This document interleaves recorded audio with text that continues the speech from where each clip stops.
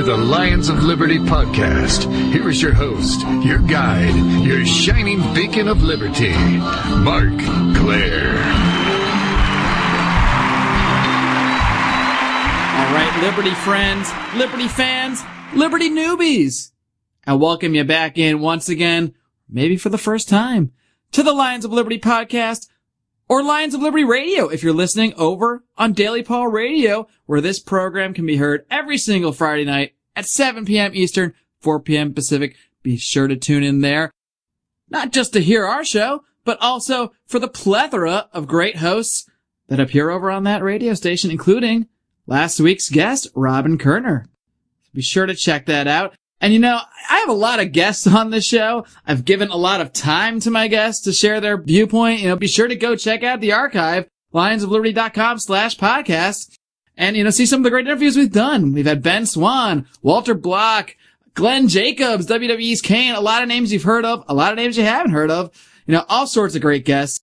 But I spend so much time thinking about my guests, preparing for my interviews. Sometimes I forget about number one. Oh, thanks, Mark. And in this case, for the purposes of the show, number one is not just myself. And not me? But the Lions of Liberty family. We are not just a radio show. We are not just a podcast. We are also a website, lionsofliberty.com, where we strive to advance the ideals of liberty daily. Oh, I get it. The whole shebang. Brian, too? And today I just want to take a minute to let you guys know what we've got going on over at Lions of Liberty. And as I said, we strive to advance the ideas of liberty daily, and we're starting that off every single morning, at least Monday through Friday, with a new feature that we've recently started in the last week or two called The Morning Roar. That's right. Every single morning, Monday to Friday, you can come to lionsofliberty.com and you will find The Morning Roar, which is just a little roundup of some stories that, you know, you may not see on CNN. You might not even see in your regular news feed or social media. We go out and try to find some stories that relate to the ideas of liberty and try to give you, you know, a little bit of our liberty perspective on those stories as well. So be sure to come back and check The Morning Roar. The Morning Roar every single day, Monday to Friday. Of course, every Monday we've got our longest running feature, Mondays with Murray. Murray. Where we go back and take a look at a passage, a video, an article by the great libertarian Murray Rothbard, and we take a look at it. We don't always even agree with Murray, but we like to give his perspective. And, you know, give our little spin on it as always. And, of course, every Thursday, you will have a new edition of this show, the Lions of Liberty podcast. You can find it over at our website before it's shot out there to the rest of the world on Daily Paul Radio. And then every single Friday, of course, we have Felony Friday, where our own John Odermatt, you know, went off Jim Beam and it opened up my mind and goes out and tries to find a story about some sort of felony. There's felonies committed every day, you know. And take a little look again, at something that you might not see in the mainstream media, give our liberty take on it, look at all sorts of outrageous things, not just things being committed by the police state, but felonies committed by politicians, by average citizens, people that commit crimes that maybe shouldn't be felonies. We take a look at the whole thing. So we've got a lot going on at lionsofliberty.com, so come and check us out regularly. That's in addition to all sorts of our regular features, our other contributors, James Miller, Bionic Mosquito, Daryl Walters. We've got all sorts of great guys contributing to our site. And hey, if you're interested in contributing, yep, drop me an email, Marc, M-A-R-C, at lionsofliberty.com. We're not, you know, necessarily taking submissions regularly, but, you know, I'm always interested in new writers and new people that have maybe a solid base of liberty, perhaps a new perspective. So, you know, feel free to drop me an email if you have an idea about something that you'd like to contribute as well. Now, on today's show, I want to touch on something that we discussed last week with my guest, Robin Kerner, founder of Blue Republican. Now, one thing I think Robin is really great at is reaching out to people that are not of a liberty persuasion currently. You know, they're not people that are already sold on this whole ideas of individual liberty. And I think it's safe to say that almost all of us were not born as passionate advocates of the ideas of liberty. We had to get there. We had to find our own path there, and we all got there in various ways. Some of us are still getting there. We're all still learning all the time. That's why we strive to advance the ideals of liberty. We're always looking to advance these ideas, come together on a consensus about exactly what they mean. But it's important for us to find common ground and common understanding with people of all ideologies and all backgrounds. And then we can kind of show those people why liberty helps them best achieve their ends. And my guest today is part of an organization that nobody would accuse of being libertarian. Most people would probably call them leftist or progressive. But terms like this hold us back. They stymie conversation, and it's important to first find that common ground with people that we can agree with on some major issues, particular people who are extremely passionate, because these are the kind of people you want on your side, even if they don't fully see your worldview right now. And you can still work to advance certain agendas that you agree on. My guest today is certainly passionate about what she is doing. She is a national coordinator for CODEPINK, a women-initiated grassroots peace and social justice movement. She has lived and volunteered in the West Bank. She has led a peace delegation to Pakistan to protest the ongoing drone warfare there. And she is on the board of directors of the Tree of Life Educational Fund, which promotes peace in the Middle East. Alli McCracken, welcome to the Lions of Liberty podcast. Thanks, Mark. Well, thanks for coming on today, Alli. And, it's obvious from my little introduction there that you're very active. You're pretty much a full-time activist from what I gather. So, how did this stuff all start for you? How did you first become passionate about issues of war and peace, and how did that passion lead into your current role with CODEPINK? Well, as you mentioned, I'm on the board of directors of the Tree of Life organization, which is a group based in Connecticut, which is where I grew up. And my senior year of college spring break, the Tree of Life took me for the first time over to Palestine, which is where I learned about the horrible injustices that are inherent in U.S. foreign policy, specifically giving Israel so much military aid. And then, of course, right around the time that I was in college, we went into Iraq and Afghanistan. And so a combination of all those factors really kind of radicalized me and made me more outspoken. And after I graduated from college, I moved to the West Bank for several months to spend more time there. And upon returning, I somehow magically landed an internship and then a job with CODEPINK. And so ever since then, I have been a full-time activist. You were accurate in saying that. And, my interests, the issues I work on with CODEPINK have broadened. I mean, it feels like every week we're doing something new. And it's really great. And I feel very lucky and privileged to be in this position.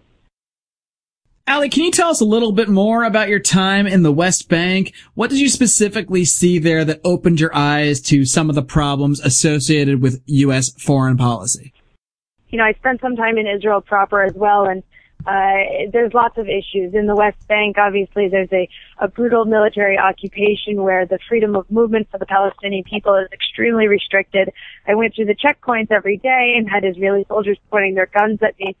I experienced the water shortages that exist because the Israelis control all the water in the West Bank, the electricity shortages, the sound grenades that they send off, spontaneously just to scare people. I saw the settlements eating up land. I've actually been back several times over the years, and each time I go back, I see the settlements eating more and more land, and I hear more stories about people's homes being demolished. So my experience in the West Bank was, it was just like a really, really tiny, kind of relatively disconnected taste of what their reality is every day. But there is also the reality of the Arab Israelis, the Palestinians living within the 48 borders, who experience a whole different kind of discrimination, where they're second and third class citizens. They aren't allowed permits to develop the infrastructure, so they're stuck in these ghetto-like areas, and they're discriminated against when it comes to housing, education, transportation. So it really is a terrible situation. And as Americans who pay taxes, we're all complicit. We send $3.1 billion every year to Israel. And so I felt like it was my personal responsibility to speak out and act out against all that. There's something you mentioned there that I think often gets lost in the conversation about the Israel-Palestine thing. Obviously there are a lot of Palestinians facing major hardships, but there are also Arabs that live within Israel that, while they might not be going through the same things that are going on in maybe in the West Bank or in Gaza, but they don't have necessarily the same rights as, I guess, quote unquote, normal Israelis or Jewish Israelis. And, I don't want to spend an entire show. We could spend hours probably talking about the history of the Middle East conflict and how that all came about. But from my perspective, which from the libertarian perspective, the way I see the problems in Israel, in Palestine, in Gaza is that everyone talks about this is Israel's land or this is the Palestinians' land or this kind of thing, but It's ignoring this whole idea of private property ownership and chucking that to the side. But I think if we really break it down, that's where it all comes down to, because at one point, about 100 years ago, there were people living in that area. There were Jews living in that area. There were Arabs living in that area. There were Arab Christians. There were all sorts of different kinds of people just living there because that is where they had always lived. And it's only when you started getting these kind of imperial governments coming in and starting to slice things up. You know, you had the British come in and start dividing things up. And it's only when that starts to happen, when you remove people's natural right to their own property, that we sort of see all these conflicts starting to emerge. Suddenly it's called an Israeli state, and you have some people pushing out Arabs that used to live there. Then at the same time, you might have Israelis that, you know, legitimately should live there that might end up on the other end of attacks from Palestinians, all due to this issue. So that's a little bit of a rant there, I know, but I'm just wondering, I guess, maybe what you think of my perspective there. Yeah, well, you're correct in saying that at one point in history, the Arabs and the Jewish population of what is now Israel did live together. It's a misconception that this conflict has been going on for thousands of years. I really think that having Israel as a Jewish state has presented what is commonly referred to as the demographic threat of Arabs outpopulating the Jewish population in Israel and therefore threatening its religious nature. And so what it really comes down to now is how many Arabs are too many Arabs in Israel. What we see now is the process of ethnic cleansing. We see them being thrown out of the West Bank and refugees created because of the settlements and home demolitions. We see the population of Gaza just being killed off every few years by massive Israeli raids. And the Arab Israelis in Israel proper being thrown off their land, like the Bedouins, for example, who systematically put into reservations either in Israel or thrown into Jordan or Lebanon. So it's really complicated, but it's an issue of property, but it's also an issue of ethno-supremacy, where you have one population that thinks that it has the right to anyone's land as long as they get it, you know? Yeah, and some of what you're talking about reminds me of a lot of what we hear in the debate here at home with the immigration debate. You know, oh, we can't have, quote unquote, these people coming over and taking our jobs. That kind of language, it seems similar to me, and it ties back into some of the other things you were talking about when you saw it in the West Bank. You went through security checkpoints everywhere. They utilized sound cannons to use psychological warfare. And now this is the same kind of stuff that we're seeing back here in the United States. In Pittsburgh a couple of years ago, there were some protests at, I think it was the G4 or G8 or one of those G conventions, and the Pittsburgh police came out heavily armed. They used just what you're describing, these kind of like sound cannons that are just meant to shock people and screw them up, I guess.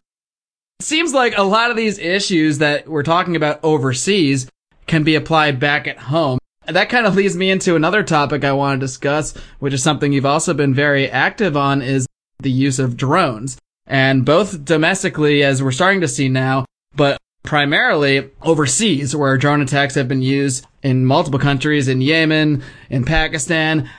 Can you tell us a little bit about the work that CODEPINK and yourself have done regarding the drone war? Sure, Mark. Not to backtrack too much, but I just want to point out that I think you're totally correct. There are a lot of parallels between the militarism of the U.S. and of Israel.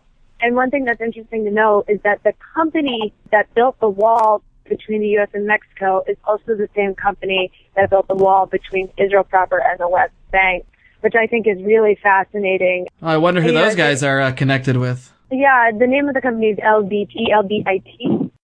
Anyways, yeah, there's this whole parallel strategy of divide and conquer, of militarizing borders and pursuing military means instead of diplomatic solutions, or with absolutely no semblance of human rights taken into consideration. And so something else that's also being used on our border and by Israel and Palestine are drones. So we share drone technology with Israel. It's actually an Israeli who came up with the technology for the first weaponized drone. You mentioned the U.S. is using drones in Pakistan, Yemen, Somalia, Iraq, Afghanistan, and we don't know where else. Drone bases are all over the world now, especially in North Africa. And we at CODEPINK, we've been doing a lot over the last couple of years about drones. The co-founder of CODEPINK, Medea Benjamin, wrote a book called Drone Warfare, Killing by Remote Control, which is available for sale on our website, codepink.org. We also have hosted 2 international drone summits bringing experts and drone strike victims over from Yemen and a drone strike lawyer over from Pakistan. Our first summit was the first ever international summit about drones.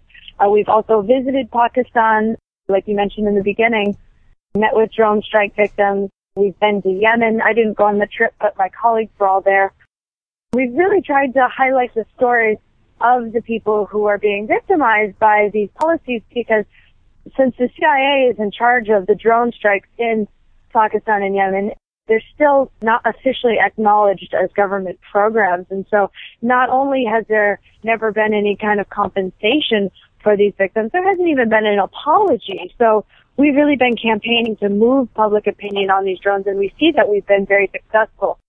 2 years ago, the favorability rate of drones was at 80%, and now it's at like around 60%, which is still pretty bad, but it's much better than it was. So we consider that a victory, and we feel like, you know, it's really important to highlight the voices from the countries that we're bombing so that we get some sort of compensation, even though obviously that'll never bring back the lives of their lost loved ones.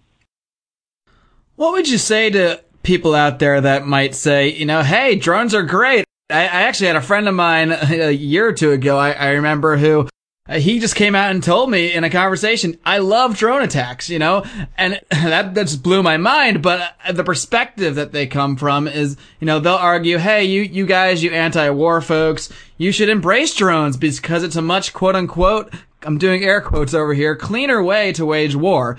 You know, and of course this idea accepts several presumptions. It accepts that there are these bad, terrible people out there all over the world, largely, I'm sure by coincidence, in resource-rich nations that can do us immediate harm if they are not taken out. And it also assumes that the government has correctly identified those bad guys and that these attacks will only harm those specific people.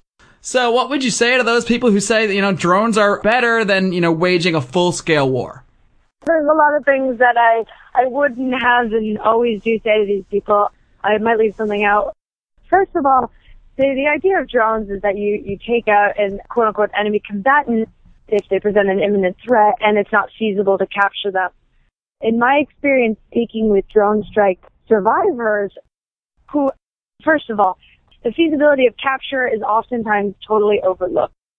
Stories that I've heard are that a convoy that is ultimately targeted by drones has gone through several military checkpoints before it was hit. So it seems like these people could really actually be captured in a lot of instances, and it seems like we're really taking the easy way out instead of by droning them. And one theory around that is that, you know, President Obama pledged to close Guantanamo Bay prison. Obviously, he failed to do that, but instead of throwing guys in Gitmo, now he's just wiping them out with drones that he doesn't even have to deal with due process for them, which, you know, obviously the men in Guantanamo aren't receiving anyways.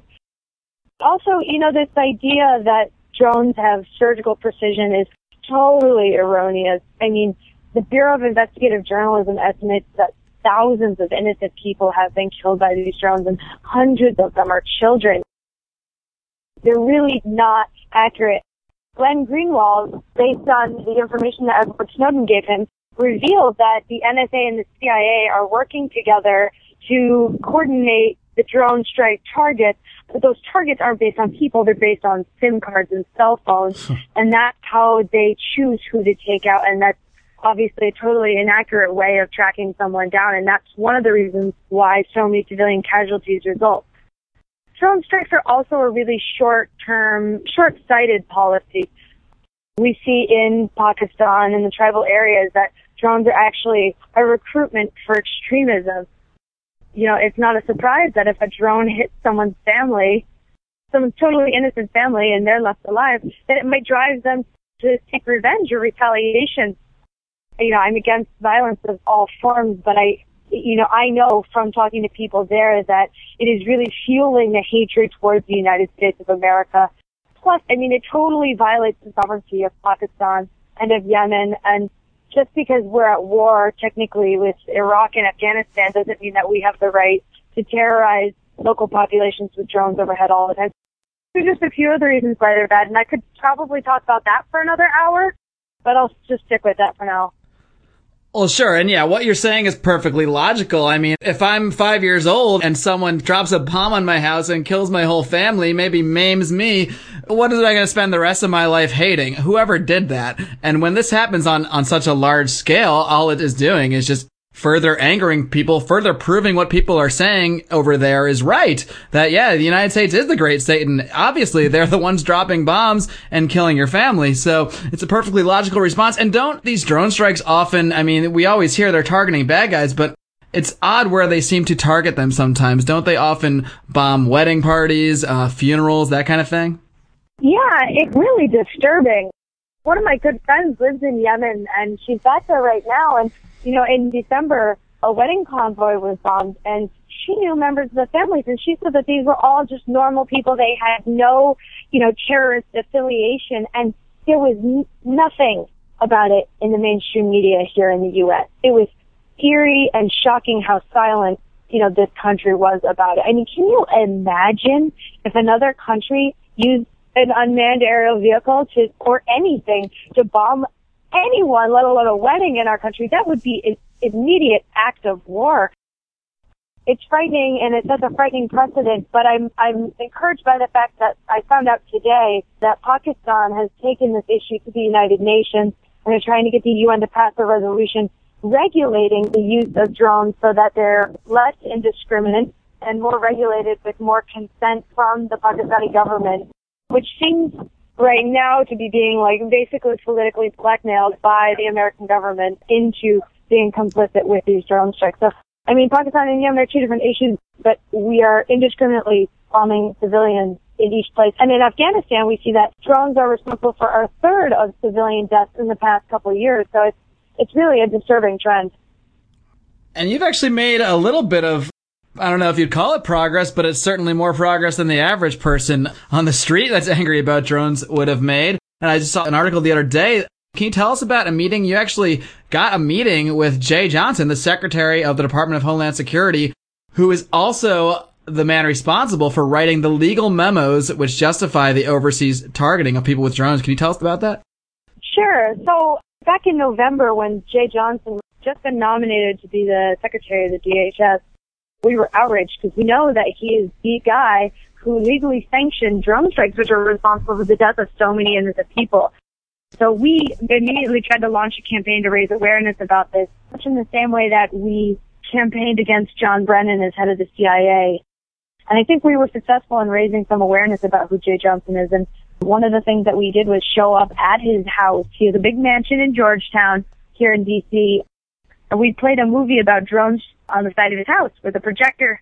And we invited our friends, and they came out. We brought a popcorn machine, and even the neighbors joined. And at the end of the movie, he actually came outside and talked to us.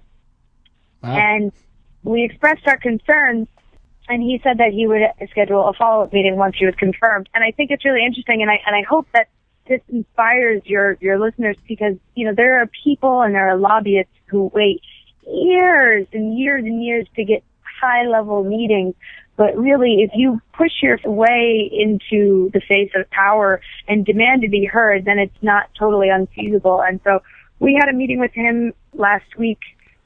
And now that he's the Secretary of the DHS, it's kind of like, you know, he's not in the capacity to rescind any of his legal opinions, and I don't even know if he could do that. So what we said to him when we were there is we told him that we reminded him about all of the civilian casualties that have occurred as a result of his legal opinions, and, you know, we kind of shamed him a little bit, but then we, you know, talked to him from there about what I mentioned before about the militarization of our border, the use of domestic drones spying on American citizens, violating our Fourth Amendment rights. And then we brought friends from different rights groups who spoke to him about the militarization of detention centers and deportations. And yesterday marked 2 million people that President Obama has deported from the U.S., so it was all very timely and relevant. And the Secretary was, I don't know, he's kind of a smug guy. He was a little sarcastic with us, but, you know, we appreciated the fact that he took the time to listen to us, and now he can't say he didn't hear it. Why do you think he agreed to that meeting? Because I mean, when I read that, it just blew me away. I mean, do you think it's just to kind of appease you guys a little bit and let you guys think that you had a voice? Or do you think that maybe he legitimately wanted to hear what you guys had to say and might actually take this stuff into consideration. That's a good question, Mark. Well, we kind of think it probably was to appease us. You know, he said himself that he knows us through our, quote, creative ways of voicing our opinions, and he thinks that meeting is going to stop us from holding him accountable for his past actions and what I'm sure he's going to do in the future. He's wrong, and we're already planning an upcoming action with our cohorts here in DC in the near future that has to do with him. You mentioned earlier, sometimes you just got to push your ways in and demand to be heard, and that is something that you guys at CODEPINK certainly excel at, and you do it all the time. I've seen you guys, I don't know how many of this stuff has involved you directly, but I've seen you guys show up at Congress, protesting drones, protesting the NSA. You're always showing up places and just pushing your way in there. I'm curious, how many times have you been arrested doing this? Oh, it's not that bad. I mean, I've only been with CODEPINK for 3 years, and, you know, we never try to get arrested. Well, I mean, sometimes there's deliberate actions, like we see the Keystone Pipeline actions that have been happening with the staged arrests that are very symbolic. I've only been arrested 4 times, which doesn't make my parents happy. I'm only 25 years old, but they were all kind of accidental, you know, the wrong place at the wrong time, but intentionally in that place. I mean, it's not an end, it's just a consequence of speaking up, and it really comes from a place of privilege because I'm able to. I just spent a lot of time with an undocumented friend of mine who's working on immigrants' rights, and she doesn't have the same privilege and ability to be arrested as me because it jeopardizes her livelihood. So it really is something that I take seriously, and I don't like to brag about because, it's important. Yeah, I guess I'm curious more like when you get arrested, does that really give you legal issues? I mean, do you have to really do they really put you through the grinder, I guess, in the legal system? Or is it more like a symbolic thing? Like, look, we're going to arrest you for show. We're going to show people they can't just show up here and say whatever they want. I'm just curious how much trouble it causes you, I guess, beyond the initial arrest. It's a combination. I mean, it's never really that bad, but the laws have definitely changed. Back when CODEPINK started in the early 2000s, it was basically just a slap on the wrist, maybe, a couple community service hours after something really bad. But now it's lots of community service hours, huge fines, possible jail time. The worst I've had to do, I almost spent a night in jail once for a banner drop, which was so stupid, and like hanging a piece of cloth off a building. Totally non-violent offense. I had to do community service hours for congressional disruption, which isn't bad. It's not bad at all, especially compared to what a lot of people face from, our criminal injustice system. But it's definitely gotten a little bit more annoying to be arrested. And for whatever it's worth, the DC police... Is that them coming now? Yeah. Our office is right near a hospital, so there's always sirens. But, no, their system is so messed up. It's outdated, so whenever you get arrested, you end up in the police station for like 10 hours while they just like write stuff out by hand over and over. It's really tough. They're in no rush to get you out of there, I guess, huh? I want to get some of your thoughts on the anti-war movement overall.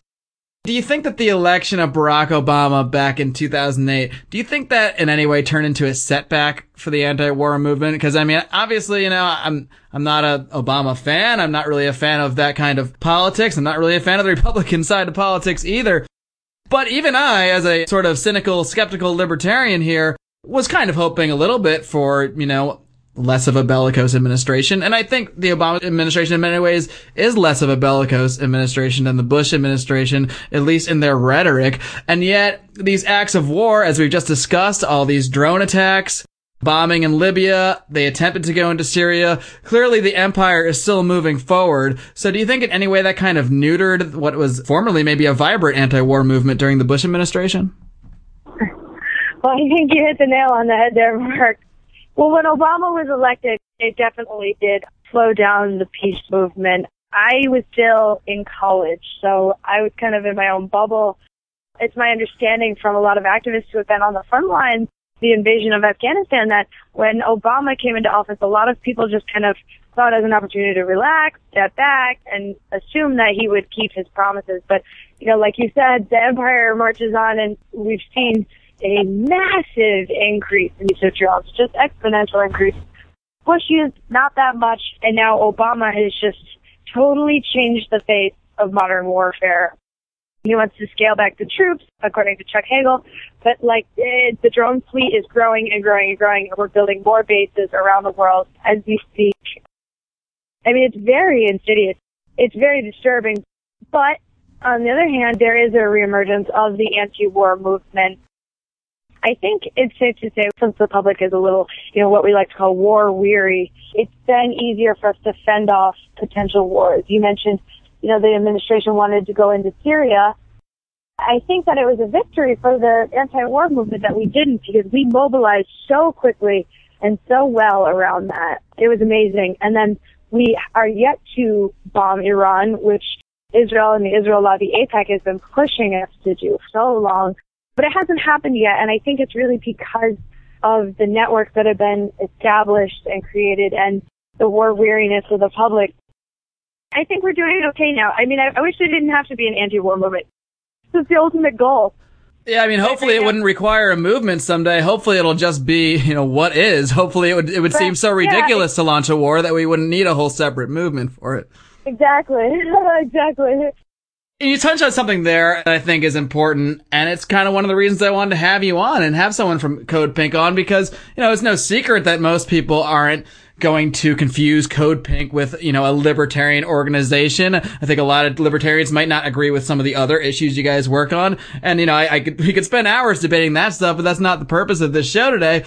But when you said we stopped this attack in Syria from happening, and it was clear they were ready to go. I mean, there was no doubt about it. It was just like Iraq Part 2. You saw all the news reports, all the hysteria, and, it just seemed like tomorrow bombs are going to drop. But, what happened is, at least from my point of view, is all sorts of people from all different ideologies, walks of life, or what have you, pretty much all came together at the same time on this one specific issue, in such an overwhelming fashion that there's no way that there was any political feasibility for them to go through with it. I completely agree with you. That's an important thing that, activists like you and I, who might not agree on some other things, I don't want to put that stuff aside, because to me, pushing philosophy is the most important thing. That's what we do over on our websites, Lions of Liberty. But at the same time, when it comes to actually, making a change in a certain issue, like in this case, stopping a war, well, great, we can have the philosophical debate tomorrow, but let's come together with these people that we agree with on these issues, with people like CODEPINK, who many associate with, the far left or progressives or what have you, with libertarians, many of which are associated with the far right. We're kind of blowing up this left-right paradigm and, kind of making it meaningless altogether, so we can really push forward on issues of, at least issues important to you and I, issues of war and peace. Yeah, and I totally agree with you. And when I say that we had established networks of people who were war weary, I meant to point out that includes people from all over the political spectrum. Right. And it's been interesting because that's also been a relevant factor when it comes to domestic drones. We've been working with people from all over the political spectrum who are worried about, who have privacy concerns when it comes to, Big Brother flying tens of thousands of drones overhead once the FAA has approved all of the airspace permits by 2015. And it's been great working with different groups. And also another issue I'll just point out is NSA surveillance. CODEPINK, we've been a part of this coalition here in the DC area that's anti-NSA spying, and there's representatives from the Republican Party, there's libertarians, there's leftists, it's all over the place, and we just sit around and we have potlucks every week and we talk about how we can, combat NSA spying, and it's really amazing. So it's interesting how we see that the Big Brother, oversized state has really brought together so many people at this point in time. Yeah, that's really an interesting observation, because, not that I like the Big Brother state getting bigger. I don't want more spying. I don't want more wars and more drones. But in a way, it's funny what all of that does, because in a way it makes our personal ideology seem smaller for the moment, in the moment that we're fighting against these things. And what it really does is help people of all kind of varieties come together for these issues. And, hey, once we're there together on these issues, yeah, of course, then I'm going to spend time trying to sell people on my ideology and that sort of thing. But at the same time, it's great that we can all see some of these horrible, evil things that are going on and all agree, look, we have to fight this regardless of what we might think, on some other issues. Now, Alli, how can people get involved with Code Pink? Is it just for women? Like, is there a place for maybe libertarian women if they want to join the organization? Or what kind of people can join Code Pink and how would they go about that? Well, anyone can join Code Pink. It's led by women and it was started by women, but we have a lot of dudes who work with us and for us, and they are hugely welcome. And if you go to codepink.org, you can sign up for our email alerts, and we do targeted emails. You can sign up based on where you live, so you can find out what's going on. On our website, we have lists of local chapters, so you can get involved in local chapters. You can just poke around and see what we do, but we really are open to anyone. And anyone can always email me if they have any questions or if they want to get involved. My email address is alli@codepink.org. And yeah, we hope that you'll join us. We got a lot going on and we need more people. Well, Alli, thanks so much for coming on the show today. Anything else you got going on? Your social media or any other, projects you got going on that you want to promote? We are on Twitter @CodePink, and if you find our Facebook group, it's facebook.org/CodePinkAlerts. Find us there. We'd love to hook up on social media. We have an action calendar on our website so you can find out what's going on near you. We have a lot coming up over the next few weeks, especially in D.C. and San Francisco, so take a look. Alli McCracken, everybody, thanks for coming on the show today. If you're against the wars, if you're against Big Brother, you might want to take a look at Code Pink. Thanks a lot, Alli. Thank you so much, Mark. We'll be back after a little break. Well, for months now, we've heard U.S. senators talk about the need for a clear media shield law. But now one senator has basically admitted that actual journalists won't be covered at all. I'm Ben Swan with your Truth in Media Moment, brought to you in part by benswan.com.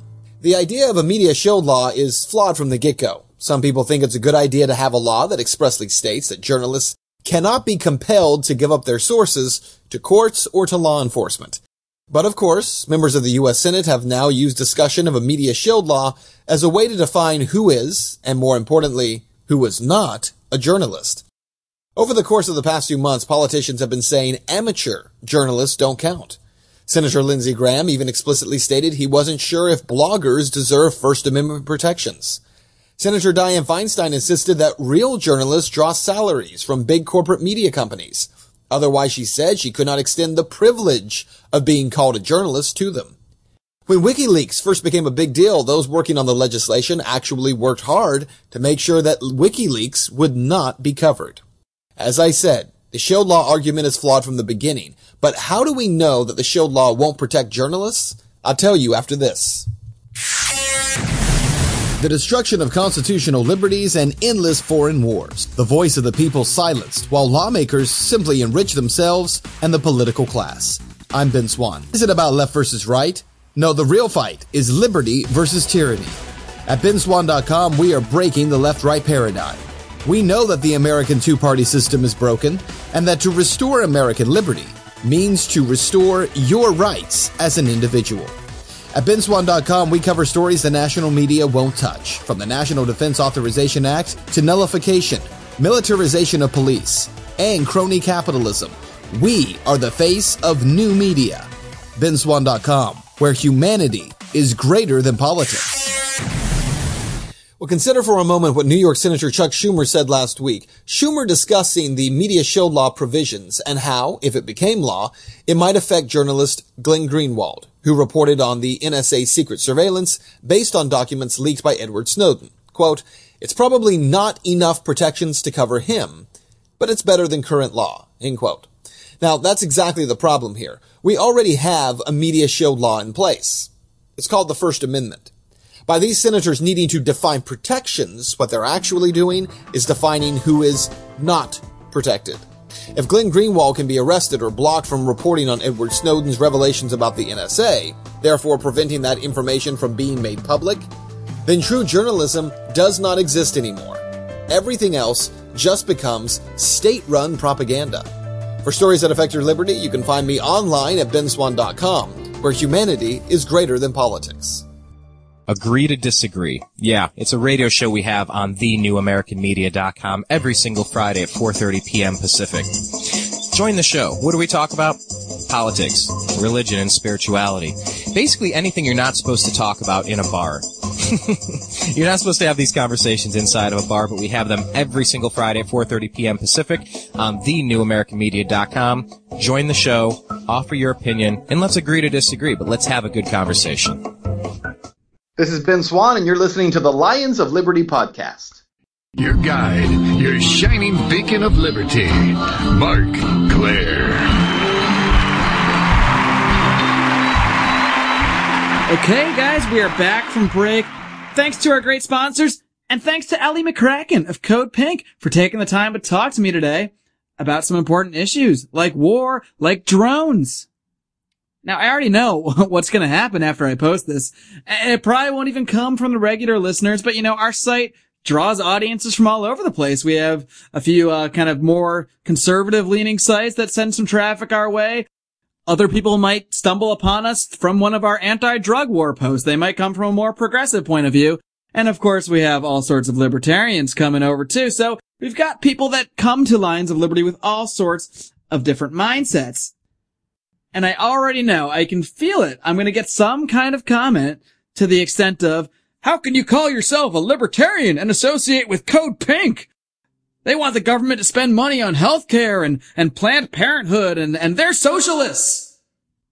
Now, whether or not all of that is true, it is sort of irrelevant.